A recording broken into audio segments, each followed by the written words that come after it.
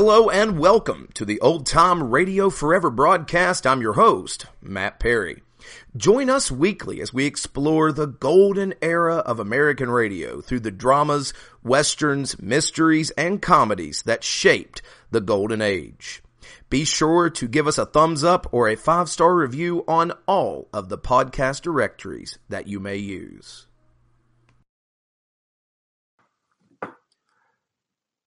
It's Halloween, and we have already explored the greatest Halloween prank in radio history.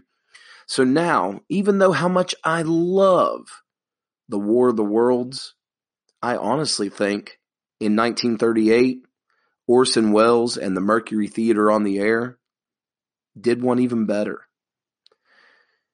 The ambience and the dread that they convey in this hour-long program is, quite frankly, still scary.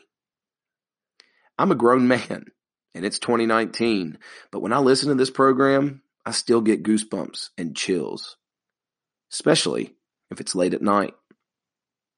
But that shows the power of the spoken word, and it shows the power of old-time radio. So my Halloween night gift to you, and I hope that you have found this on your podcast directory of choice on that Halloween night. The Mercury Theater on the Air gives us Bram Stoker's Dracula on old-time radio forever. The Columbia Network takes pride in presenting Orson Welles in the first production of a unique new summer series by the Mercury Theater on the Air.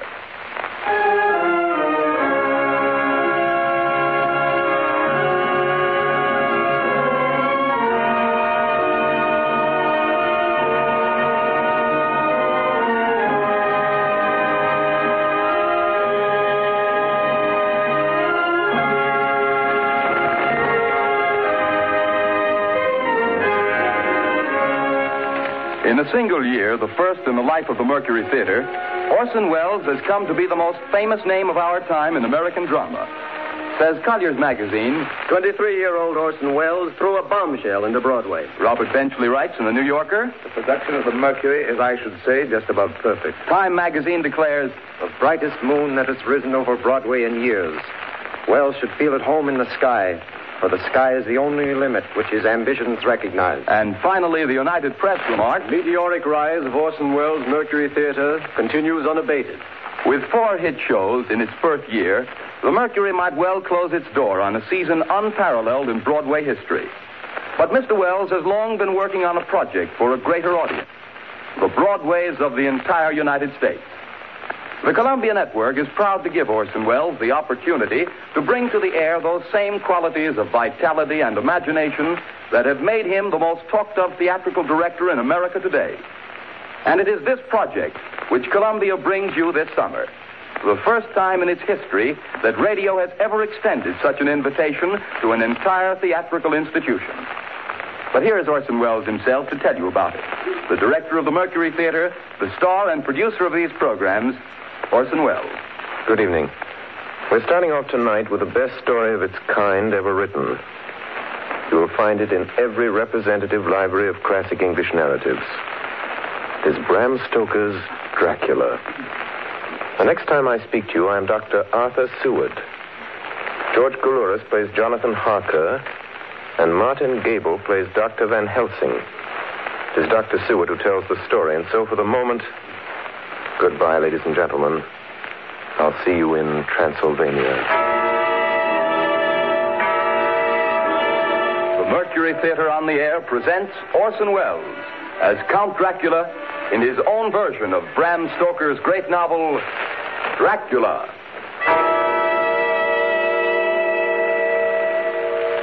Ladies and gentlemen, my name is Arthur Seward. I'm here tonight to bear witness to the truth of certain events which you may find it hard to believe, but I ask you to believe them. I have here certain documents, telegrams, clippings from the press of the day, memoranda, and letters in various hands. All needless matters have been eliminated, so that a history almost at variance with the possibilities of contemporary belief may stand forth as simple fact. I present you first with excerpts From the private journal of Jonathan Harker. I, Jonathan Harker, lawyer's clerk, article to Peter Hawkins, Esquire of Exeter, England, am writing this journal in the hope that if misfortune overtakes me, it may one day come to the eyes of those who love me. I set out from London on the last day of April to visit one of our clients in Eastern Europe. On May the 3rd, I arrived in Budapest and came after nightfall to Klausenburg on the borders of Transylvania. At Bistritz, there was a letter of welcome for me from our client, informing me that his carriage would await me at the Borgo Pass. It was signed Dracula.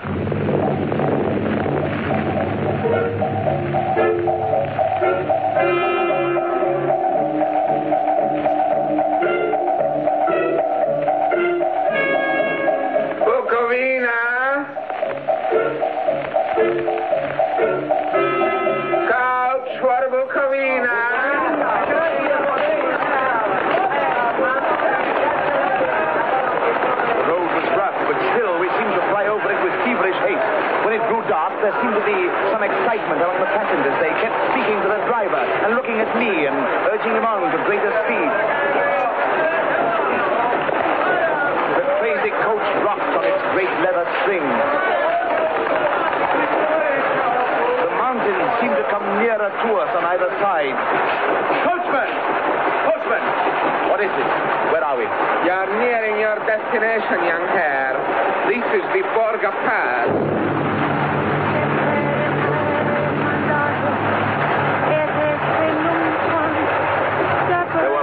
Rolling clouds overhead, and in the air the heavy, oppressive sense of thunder.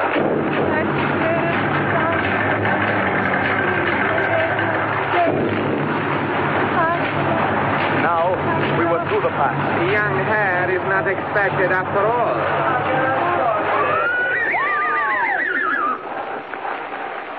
You are early tonight, my friend. A caleche with 4 horses are drawn up beside us.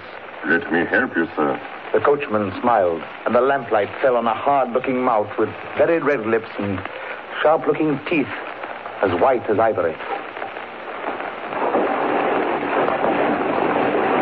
We began to move. I looked back. The coach and its load of passengers had vanished from sight. We swept into the darkness of the pass. I struck a match. It was within a few minutes of midnight. And then a dog began to howl somewhere far down the road. The wind was rising. It moaned and whistled through the rocks, and the branches of the trees clashed together as we swept along. It grew colder and colder still, and fine powdery snow began to fall. The baying of wolves sounded nearer and nearer, as though they were closing round us to every side. We kept on ascending, always ascending. The howling of wolves was growing less. Presently, it ceased altogether. And just then, the moon broke through the black clouds. I saw around us a ring of wolves running alongside the carriage. In silence, with white teeth and lolling red tongues, with long sinewy limbs and shaggy hair. Welcome to my house. I must have fallen asleep. The carriage had pulled up in the courtyard of a vast ruined castle. The coachman was nowhere to be seen. Welcome to my house. Come freely, go safely, and leave something of the happiness you bring. Count Dracula? I am Dracula. His face was strong, very strong, aquiline. The mouth, so far as I could see under the heavy mustache, was fixed and rather cruel looking, with peculiarly sharp white teeth. You hear them, Mr. Harker. The wolves? The children of the night, as you say, Mr. Harker. The wolves. Listen. Come now. There are many things you must tell me tomorrow. Of England and of the estate there you have purchased for me. Yes. The estate is called Carfax, I believe. Yes, that is so. But now I will detain you no longer. You will find your room in readiness. And I advise you not to leave it during the night.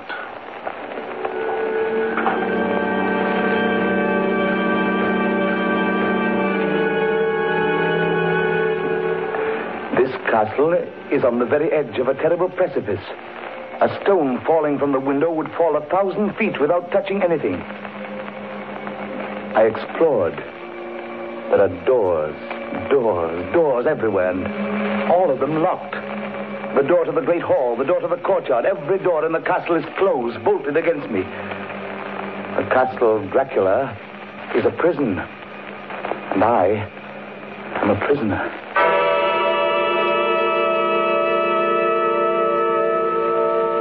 The next night, I couldn't sleep. So after a few hours, I got up and, lighting my candle, I placed my shaving mirror on the dressing table and was just beginning to shave. You seem restless, Mr. Harker. I hadn't seen him, although the reflection of the glass covered the whole room behind me. I turned to the glass again. I could see him over my shoulder, but there was no reflection of him in the mirror. It was blank. I started and cut myself on the side of the throat. The blood was trickling down my neck. Hans, my mirror! The blood! The blood! Wipe the blood from your face, Mr. Harker. And take care how you cut yourself. It is more dangerous than you think in this country.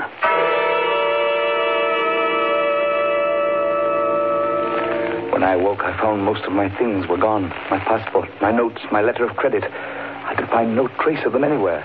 And my door is locked from the outside.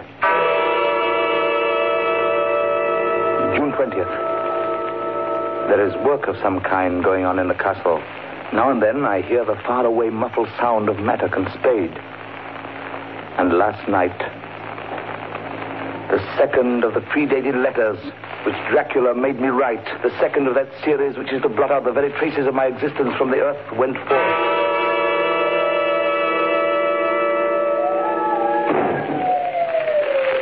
Count Dracula.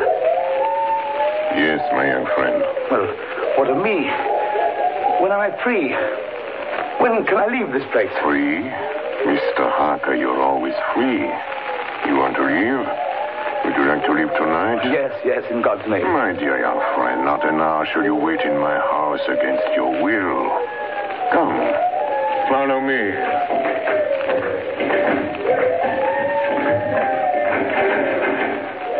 The door seems to be bolted. How strange. The door is locked. Well, in God's name, open it. As you will, Mr. Harker. You English have a proverb which is very close to my heart. Welcome the coming, speed the parting guest. Good night, Mr. Harker. Shut the door! Shut the door! I tell you, shut the door! Shut! The door is shut, Mr. Harker. I take it you will remain.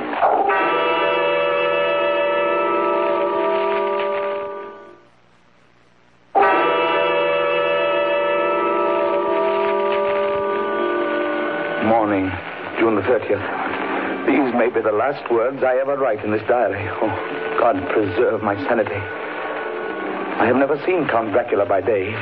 At sunrise, at the first cockcrow, he is gone. I do not understand these things.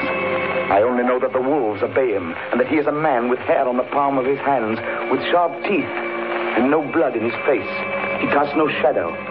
He cannot be seen in a glass. And he moves like a bat across the sheer face of the castle walls. He eats no food and is mortally afraid of the crucifix. As I write this, I hear in the courtyard the rolling of heavy wheels and the cracking of whips. And there is in the passageway below a sound of heavy boxes being set down. Boxes shaped like coffins. And I know what they hold. The boxes are filled with holy earth from the chapel beneath the castle. It is the last box being nailed down. And now I hear the heavy feet tramping again. The door's shut. The chains rattle.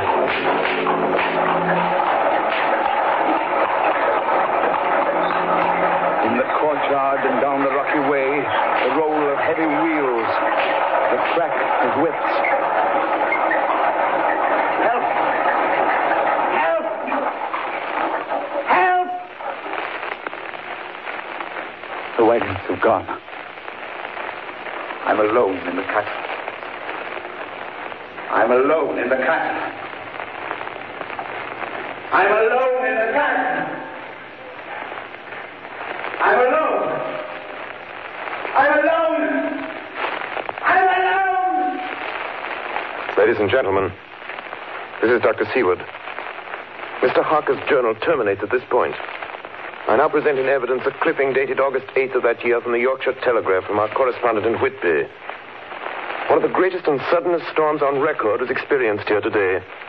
The weather has been somewhat sultry, but Saturday evening was fine. The band was playing. The piers were crowded with holidaymakers. The wind fell away entirely during the evening, and there was a dead calm. There were but few lights at sea. The only sail noticeable was a foreign schooner under full canvas, which was seemingly going westward. A little after midnight came a strange sound from over the sea, and high overhead the air began to carry a strange, faint, hollow booming. Then, without warning, the tempest broke. And there, with all sails set, was the foreign schooner rushing with terrific speed toward the shore. A searchlight was turned on her. And there, lashed to the helm, was a corpse with drooping head which swayed horribly to and fro at each motion of the ship. A moment later, she crashed. And then a strange thing was seen. At the very instant she touched, a huge dog sprang up on deck from below and, running forward, jumped from the bow onto the sand and, making straight up the east cliff toward the graveyard, vanished into the night. The Coast Guard, going aboard at dawn, found the dead man fastened to a spoke of the wheel. Tightly clutched in one hand was a crucifix. The man must have been dead for quite 2 days. In the pocket of the dead man's coat was found a bottle, carefully corked, containing a roll of paper.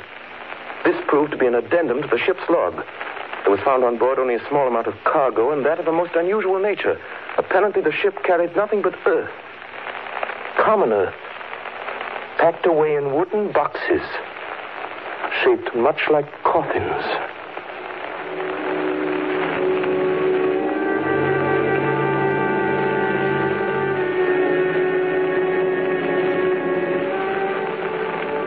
Of the Demeter, July 6th. Finished taking in cargo, a queer cargo, boxes of earth. At noon, set sail, east wind, fresh. Crew, 4 hands, 2 mates, cook, and myself, captain, July 11th. Entered Bosporus. At dark, passed through Dardanelles. Mate reported in morning that one of crew, Valjoden, was missing. Took larboard watch 8 bells last night. He was relieved by Chilicha. Came to his bunk. Something aboard this ship. No. Don't laugh, Captain. In the rain last night. Oh? A tall, thin man go up companionway and along the deck forward and disappeared. When I go to the bow, no one. And the hatchways all closed. July 22nd. Rough weather last 3 days. All hands busy with sails. No time be frightened. Past Gibraltar and out through straits. All well. July 24th. Last night, another hand was lost. Disappeared. By Chilicha. Leave off watch, midnight. Then we never see him again. What's double watch now? I don't take watch alone no more. Double watch. Double watch. July 29th. Had single watch tonight as crew too tired to double. When morning come... Hey! Hey, Milo! Banoiti! Banoiti! Is Banoiti below? Banoiti's gone! Banoiti's gone like the others. Like all the others. The mate and I have agreed to go armed henceforth, July 30th. Last night, we are nearing England. Weather fine. All sails set. Captain! Captain! The man in the watch in the stairs was missing! Both missing! Now, only self and mate and 1 hand left to work ship. August 3rd. 2 days of fog and not a sail sighted. At midnight, I went to relieve the man at wheel, and when I got to it, found no one there. It's here. I know it now. I saw it. Like a man, tall and thin and ghastly pale. It was in the bows looking out. I gave it the knife, and my knife went through it. What? Empty as air. What is it? What are you talking about? It's here, and I'll find it. in the hold, in one of those boxes of earth. I'll unscrew them one by one and see. He is mad. Stark raving mad. It's no use my trying to stop him. He can't hurt those big boxes. They are invoiced as common earth. I know the secret now. The sea will save me from him. That's all that's left. That's all that's left. August 4th. I am all alone on my ship. And still the fog. I dared not go below. I dared not leave the helm. So here all night I stayed. And in the dimness of the night, I saw it. I saw him. God forgive me, but the mate was right to jump overboard. It was better to die like a sailor in the blue water. But I am captain, and I must not leave my ship. I shall tie my hands to the wheel when my strength begins to fail. And along with them I shall tie that which it dare not touch, my crucifix.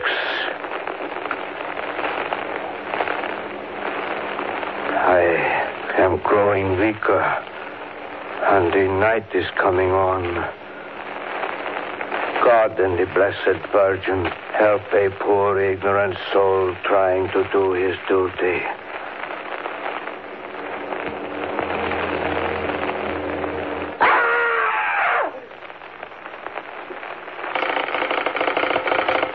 Telegram, Seward, Pursuit, to Van Helsing, Amsterdam. Lucy Westenra in alarming condition. Cannot diagnose.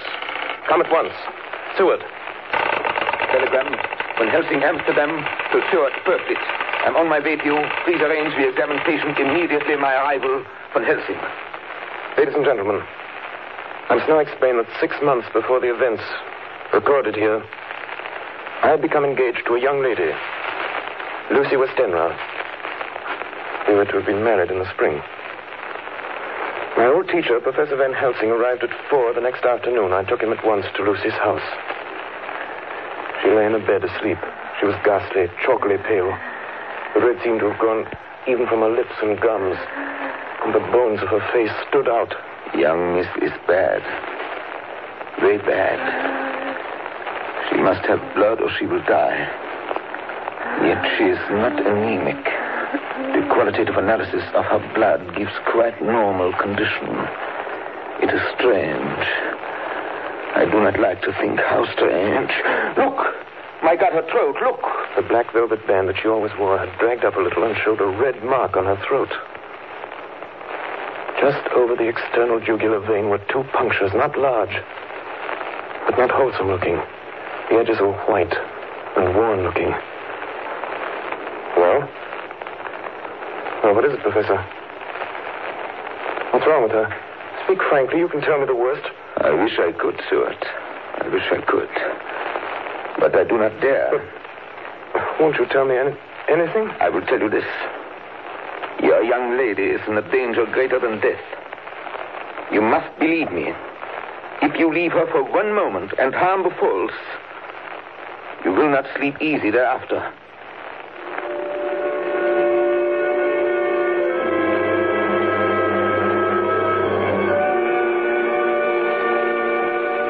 September 8th.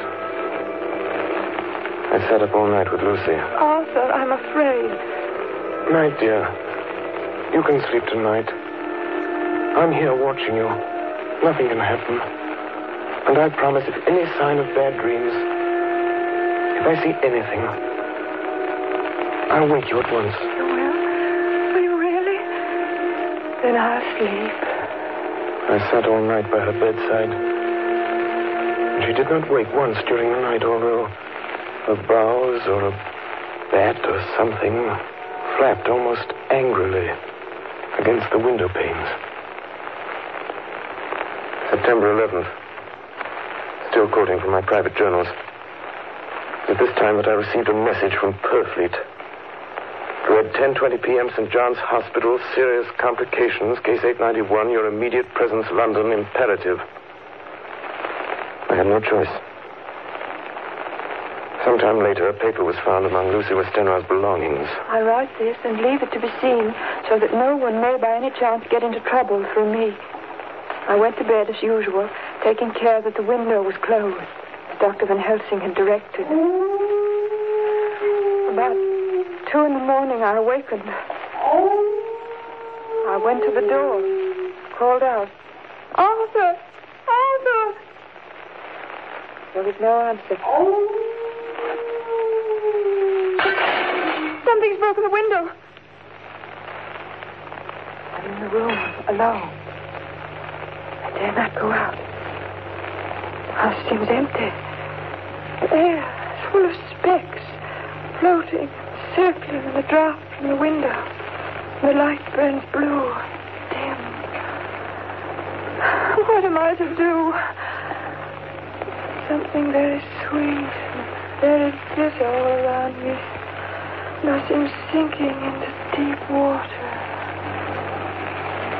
You shall be flesh of my flesh, blood of my blood.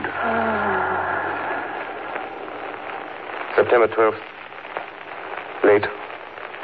Only resolution and habit can let me make an entry tonight. We found her sprawled on the floor, and there was a draft in the room from the broken window. Her throat was bare, showing the 2 wounds, looking horribly white and mangled. We are too late, my friend. We have failed. God's will be done.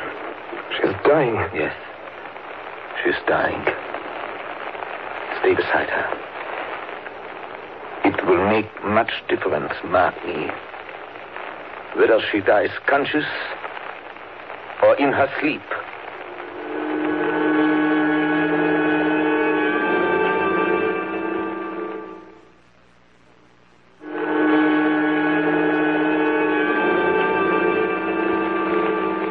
It was late in the afternoon before she opened her eyes. Arthur, oh, my love, I'm so glad you've come. I took her hand and knelt beside her. Her breath came and went like a tired, peaceful child's. And then the light from the setting sun fell on her face, and then, insensibly, a strange change came over her. Her eyes grew suddenly dull and hard. Her breathing was heavy. The mouth opened, and the pale gums drawn back made the teeth look large and sharp. Arthur, oh, my love, I'm so glad you've come. Kiss me. Bend down and kiss me. Not for your life. Not for your living soul and hers. Lucy! She's dead. Poor girl. There's peace for her at last. The end. Not so. It is only the beginning. Wait and see.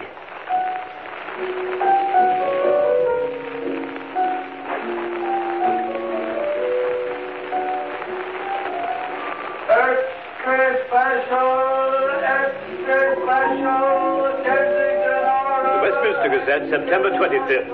A Hempstead mystery. The Kensington Horror, the stabbing woman, and the woman in black are vividly recalled to mind by a series of events that have taken place recently in the neighborhood of Hempstead.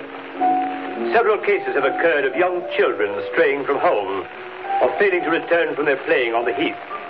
In all these cases, the children have given as their excuse that they have been with a beautiful lady who offered them chocolates. In each case, the child was found to be slightly torn or wounded in the throat. The wound seemed such as might be made by a rat or a small dog.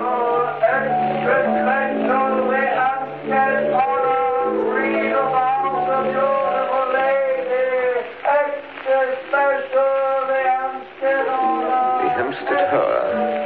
Another child injured by the beautiful lady. We have just received intelligence that another child missed last night was only discovered late in the morning. It has the same tiny wound in the throat. Well, Stuart, What do you think of that? You mean to tell me, my friend, that you still have no suspicion as to what poor Lucy died of? Nervous prostration, following great loss and waste of blood. And how was the blood lost or wasted? You are a clever man, my friend, and a good doctor. But you do not believe that there are things that you cannot understand. You are wrong, Stuart. Are you aware of all the mysteries of life and death? Can you tell me why in the pampas there are bats that come at night and open the veins of cattle and horses and suck dry those veins? How in some islands of the western seas there are bats which hang on trees all day, and then when the sailors sleep on deck because it is hot, flit down on them, and then in the morning are found dead men as white as Miss Lucy was? I understand none of these things. After tonight, Stuart, if you dare to come with me, perhaps then you will understand. September 29th. Before dawn. Now it is done. And I would sooner die 1,000 deaths than live again through what I did this night. We will spend the night, you and I, here in this churchyard where Miss Lucy is buried. We enter the tomb, then we open the coffin. You shall yet be convinced. Take care, Van Helsing. Miss Lucy is dead, is it not so? Then there can be no wrong to her, but if she's not dead... With some difficulty, we found the Westenra tomb. I took up my place behind a yew tree. On one side of the tomb, Van Helsing on the other. I was chilled and frightened. Suddenly, I saw something moving between two yew trees. A dim, white figure which held something at its breast. The figure stopped. I could not see the face, for it was bent down over what I saw to be a fair-haired child. There was a sharp little cry, such as a child gives in sleep, or a dog as it lies before the fire and dreams. Then the thing saw us. She drew back with an angry snarl. The lovely blood-stained mouth grew to an open square. If ever a face meant death, I saw it at that moment. Then suddenly she turned and vanished in the direction of the tomb. The child is not harmed. We leave him in a safe place where the police find him. There's more to do. Come.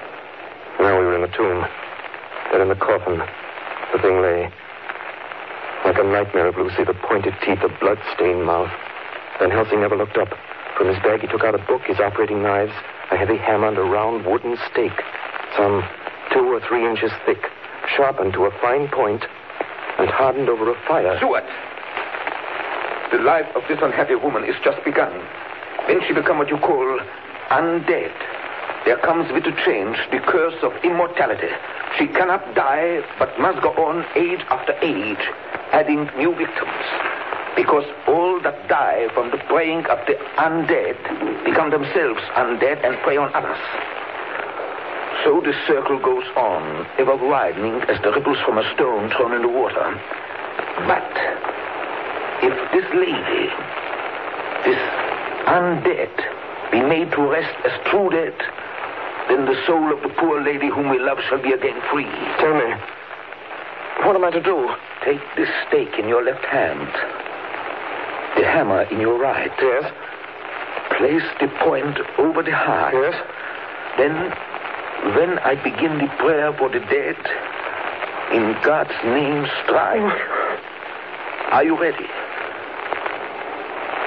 Now, Domine Jesu Christe, Fili de vivi, quum manus tuas ex voluntate Patri.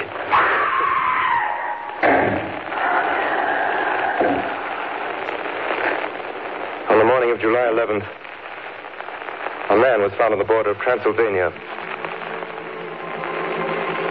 He talked wildly of wolves and boxes of earth and blood, and gave his name as Jonathan Harker. In the hospital of Klausenberg, he improved sufficiently to make possible his removal to England. I'm still quoting from my own personal papers. But there his condition remained so serious that he was committed for observation to a private ward in my hospital at Purfleet.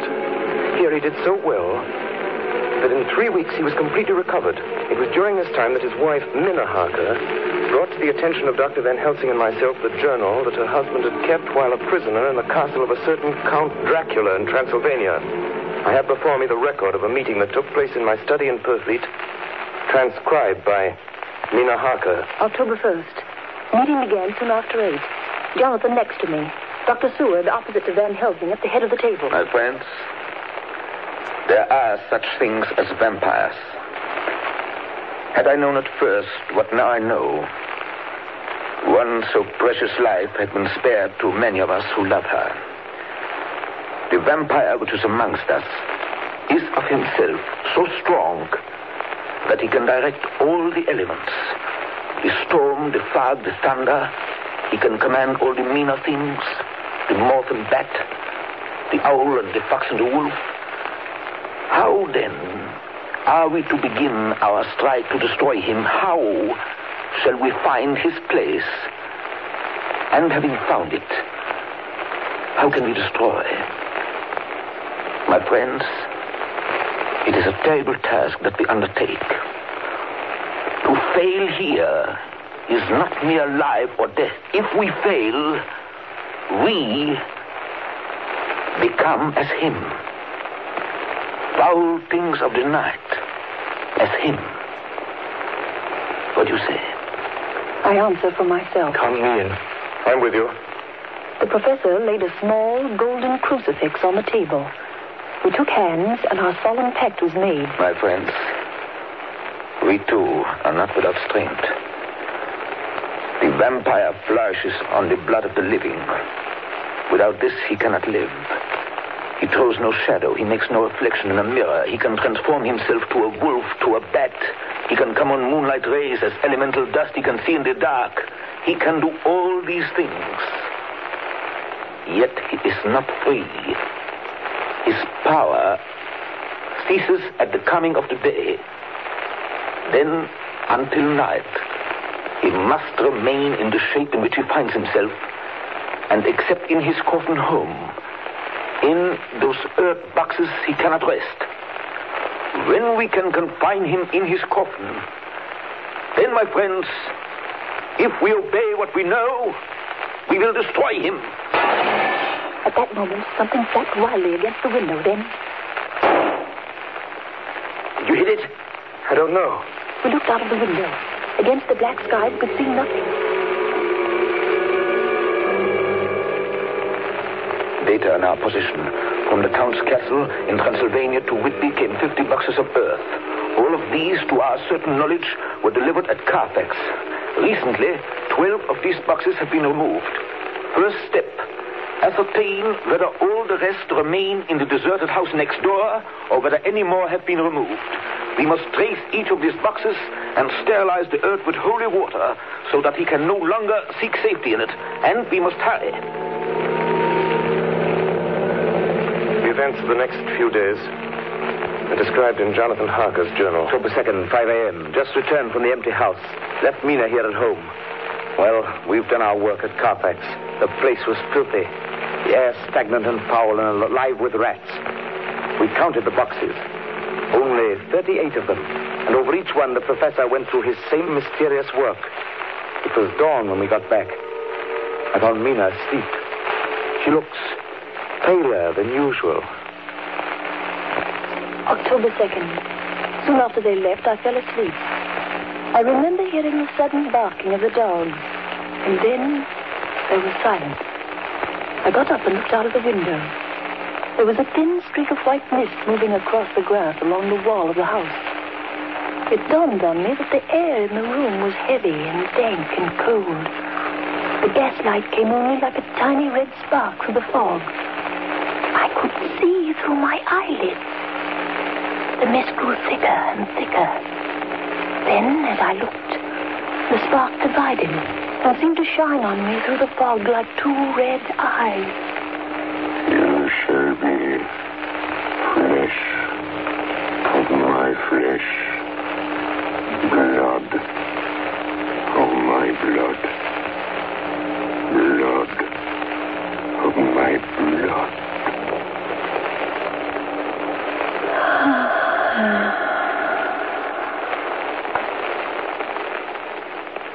October 2nd, 8 p.m. We're on the track. 12 boxes were delivered last week to an empty house at 347 Piccadilly. My dear friends, until the sun sets tonight, Dracula must retain whatever form he now has. We have this day to hunt out all his lairs and sterilize them. Then he will have no place where he can move and hide. But we have only until sunset. The house in Piccadilly was empty. Like the one at Purfleet, the same sickening smell was in the air. On a table, we found a clothes brush, a brush, and a comb, and a basin. The latter containing dirty water, which was reddened as if with blood. The boxes are back here. 8, 9, 10, 11. Only 11. There's a 12th box somewhere. Gentlemen, it is after 6. The sun is setting. We've no time to lose. He will return at any moment. Open the boxes. Quiet. Listen. Be ready. It is he! The window! You waste your bullets, gentlemen. You think you baffle me? You with your pale faces all in a row like sheep in a butcher's. You think you've left me without a place to rest. But I have more. And time is on my side. The one you love is mine already. I have known her. Already my mark is on her throat. Flesh of my flesh. Blood of my blood. She is with me always. Over land or sea.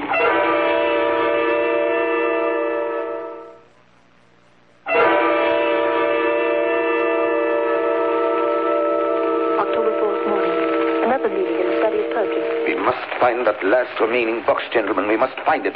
As long as that earth exists impure, as long as there remains one place of refuge for Dracula, there is no safety and no peace for any soul in England. And for the undead, never peace so long as he lives. Blood of my blood. Blood of my blood. Mina! How do you know that? Quiet. With me always. Over land and sea. Mina, darling, how did you know that Dracula said those... I don't know. The words just came. Strange. There are times when somehow I feel that I'm with him. At sunset? Yes. Just at sunset. And again at sunrise. Dr. Van Helsing, if I could... If at that time you... Have you the courage? Courage for what? What do you mean? Dr. Van Helsing here will question me. I will question her, yes. In a state of hypnosis. The one you love is already mine, he said. She is with me always, over land or sea. Count Dracula. Perhaps she will betray you if she is really with you, this one we love. Who knows? If she is really with you over land or sea. Blood of my blood. Mina. Yes? Answer me, Mina. Are you with him? Yes, I am with him. Where are you? I do not know. It is all dark. What do you hear? The lapping of water. I can hear it on the outside. Then you are on a ship? Yes. What else do you hear? There is the creaking of an anchor chain. What are you doing? Still. Oh, so still. It is like death. It's like death. Here's a report from Matson Peabody, shipbrokers. Dated October 5th, according to Lloyd's list, the only sailing ship that left for the Black Sea yesterday was the Tsarina Katrina, bound for Varna. Some hours before she sailed, a man came alongside, all in black, driving a cart with a great box in it. This he lifted down single-handed and carried below. No one remembers having seen him after that, as heavy mist came up over Doolittle Dock until sailing time. The rest of London Harbor remained completely clear. Our plans are made. The average sailing time from London to the Black Sea is 3 weeks. We can travel overland to the same place in 3 days. We shall be there waiting for him when he arrives. October 15th, arrive Varna about 5 o'clock. Mina seems stronger. Every morning before sunrise and just before sunset, she speaks to Van Helsing in a trance. Are you with him, Mina? Tell me, are you with him? I am with him. What can you see? Nothing. All is dark. What can you hear? I can hear the waves lapping against the ship and the water rushing by. The wind is high. I can hear it in the shrouds and the bow throws back the foam. So, the Tsarina Katrina is still at sea, hastening on her way to Varna. The Count cannot cross running water, so he cannot leave the ship without being observed. What do you hear, Mina? Lapping waves and rushing water. Darkness. Darkness and wind. A whole week of waiting. Daily telegrams from Lloyd's. Not yet reported. Not yet reported. Rushing water and creaking masts. Darkness. Darkness and wind. October 24th. Telegram. Lloyd's, London to Harker. Tsarina Katrina reported this morning from Dardanelles. Lloyd's, London to Harker, October 28th. Tsarina Katrina in heavy fog reported entering Galatz Harbor at 1 o'clock today. Galatz is 38 hours from here, and the first train for Galatz leaves at 6:30 tomorrow morning. My friends, we have lost.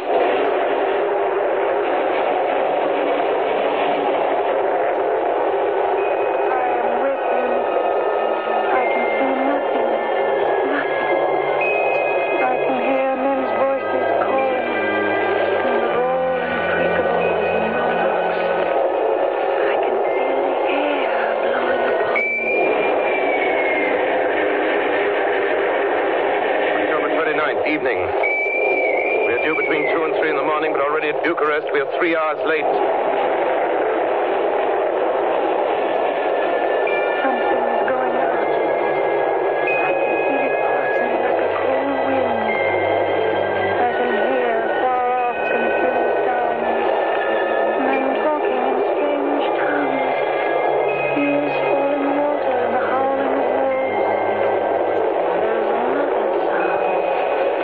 Queer sound. Like what? Speak, Mina. Speak, I command you. I command you to speak.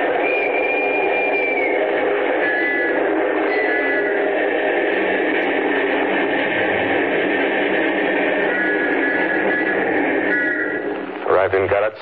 Saw Captain Tsarina Katrina. A man come aboard with an order an hour before sunup to receive a box for a party by the name of Dracula. Got his papers, all right. Emmanuel Hildesheim, his name was. Mr. Hildesheim? Yes. You unloaded the box yesterday. I gave to Kyloff by order. Kyloff. Mr. Kyloff? Hey, look. This morning they find him dead inside the churchyard of St. Peter. They find him dead with his throat torn open. October 30th evening. There are 2 ways in which Dracula can get back to his own place. By land or by water. We've examined the map and find the most likely river is the Sereth. You and I, Seaward, will charter a steam launch and follow him up the river. Van Helsing and Mina will take the train to Veresti, and from there they will From there we shall go in the track where Harker went, from Bistritz over to Borgo. If you have not caught him before, we shall be awaiting Dracula there.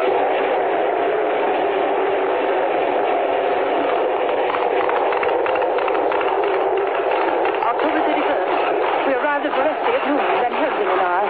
Bought a carriage here, and we start in an hour. Our enemy is still on the river. October 31st. We can run at good speed up the river at night. There's plenty of water, and the banks are wide apart. November 1st, evening. No news all day. We hear that a big boat went up the river before us, going at more than usual speed.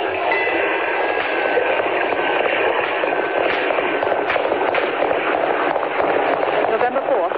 All day driving. The country gets wilder as we go. By morning, we shall reach the Borgo Pass. November the 4th, evening. We've left the launch. We've got horses, and we follow on the track along the river. We are armed. Look! Quick! There they are now!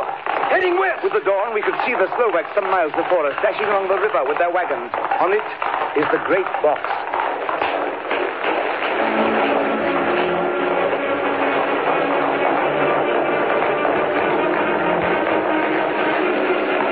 Late in the afternoon, we reached the Burgo Pass. Van Helsing, look!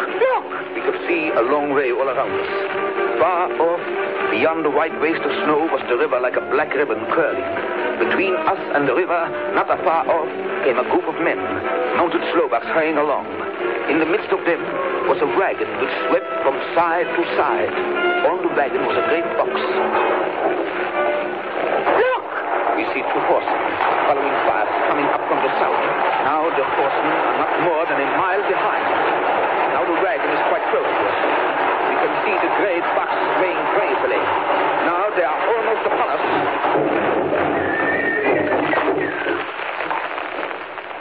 Now has happened a strange thing. The wagon smashed into a great rock bed in the snow, lost its front wheels, and turned over on its side, jammed against the stone. The horses tore loose from their traces and bolted, and the Slovaks scatter and vanish after them. Then silence. Silence like comes after ringing a bell. Look. His face. It is Dracula. Sprawled out stiff and twisted in the smear of his own holy earth. The box, in falling, has emptied the dirt onto the snow.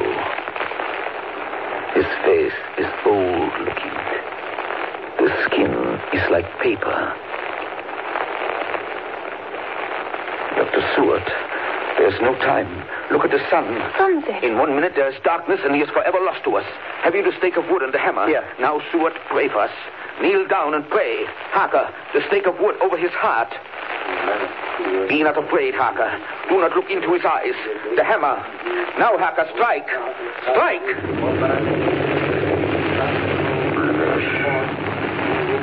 Flesh of my flesh. Guilt of my guilt. Death of my death. Speak and be manifest in the instant of your master's peril. Elements of darkness, rain, evil winds, mist, and mold, and tempest. The others couldn't. But somehow I can hear him speaking behind his eyes. Claw, wing, tooth, scale, tissue of flesh, death of my death, dead and undead. The hand of the living is over your master. Console him, my children. This instant is no longer than the space between two heartbeats. But the night is not here, and I am lonely. Come to your master, my children. Beguile him now in the instant of his peril. Beguile him with the sound of your names. Claw, wing, tooth, scale, tissue of flesh. Strike, Harker, strike! There is one very dear to me who has not answered. My love, Mina. There is less than a minute between me and the night. You must speak for me. You must speak with my heart. Give them to me! Jonathan, give them to me! That stake of wood and the hammer! I shall never forget that moment. The look on poor Mina's face as she stood there, the angry scar standing out on her throat, her eyes like living coals in the last red of the sunset. She had torn the stake and the hammer out of my hands with the strength of an animal. Mina, do you know what you've done, woman? You know what you've done to us? You've released him. The evil is free. Look! The sun! As we looked down at Dracula, the eyes saw the sinking sun, and the hate in them turned to triumph. Flesh of my flesh. Come to me, my love. Come into the night. light from the darkness. You have served me well. My love. My bride.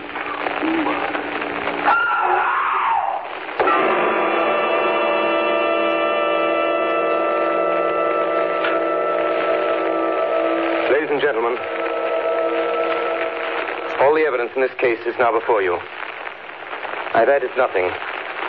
And to the best of my knowledge, I've omitted nothing that might help to throw light on the extraordinary events of the year 1891, which culminated on that terrible evening in the Borgo Pass. There remains only this one last report. When Mina Harker seized the stake and hammer from her husband, I believe she was under some form of hypnosis. She herself remembers nothing. But whatever influence was at work on her, she must, at the last moment, have rejected it. For at the exact instant the sun disappeared, it was Mina Harker who drove the stake through the heart of the thing that called itself Dracula. At that same instant, even as we looked, the wound on the side of her throat was no more. As for Dracula, before the scream of the creature had died from our ears, the whole body crumbled into dust and passed from our sight. In the final moment of dissolution, there was in the face a look of peace, such as I never could have imagined might have rested there.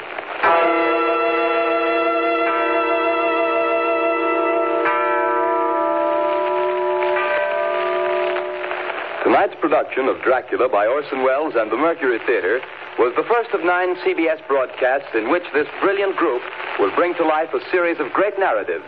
In the cast tonight, Dr. Van Helsing was played by Martin Gable, Jonathan Harker by George Coulouris, Dr. Seward by Orson Welles, the Russian Captain by Ray Collins, the Mate by Carl Swenson, Mina Harker by Agnes Moorehead, Lucy Westenra by Elizabeth Farrar, and Count Dracula by Orson Welles. Bernard Herrmann composed the original music and conducted. Dan Seymour speaking.